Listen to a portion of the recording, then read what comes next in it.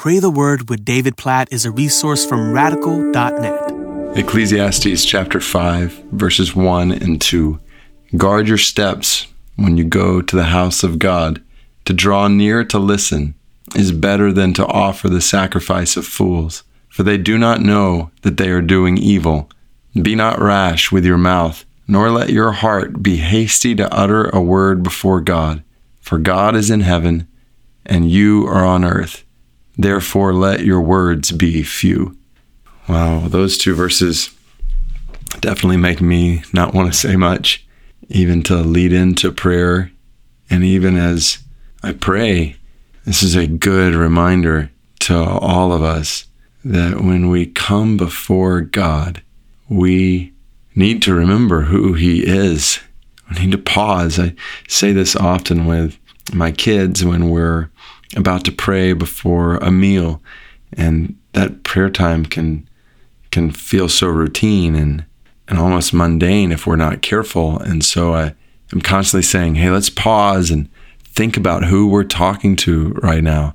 And that's a good reminder for us right now and all the time when we think about prayer, when we think about prayer individually, when we think about gathering together with others for prayer and for worship on a Sunday, for example, in church. Guard your steps when you go to the house of God. And obviously, house of God is talking about the temple here in the Old Testament in a way that's different from church buildings today. But all the more reason when we read 1 Corinthians 6 to see our bodies described as the temple of the Holy Spirit, or 1 Corinthians 3 to describe the church, the assembly of God's people, as the temple of God. So let's pause and just remember when we pray who we're talking to. And in that, to remember that silence is a good thing before a holy God. Not to be rash or hasty with our words, to use this language from Ecclesiastes 5, and even to let our words be few. So let's pray. And before I even say anything, can we just pause for a moment and think about who we're praying to? Oh God, you are in heaven and we are on earth.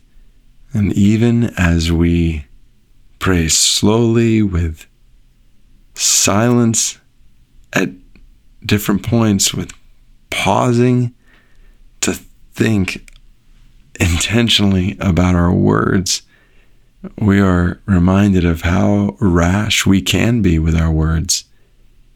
God, I confess this, and I don't think I'm alone in this, that we can be so quick to speak and slow to listen to you. Forgive us for this, oh God. Help us to be quick to listen to you and slow to speak, to let our words in this sense be few, to feel the wonder and the gravity of who you are, oh God, and to worship you, not just with our words, but with our silence before you. And then as we fear and revere and honor you for who you are, that you would lead us as we pray. God, we pray that you would keep us all from ever approaching you without due honor and reverence and fear and worship. Teach us to be silent, to guard our steps when we come before you, to listen and to pray accordingly, and to pray with our words accordingly. In Jesus' name we pray, Ecclesiastes 5, 1 and 2. Amen.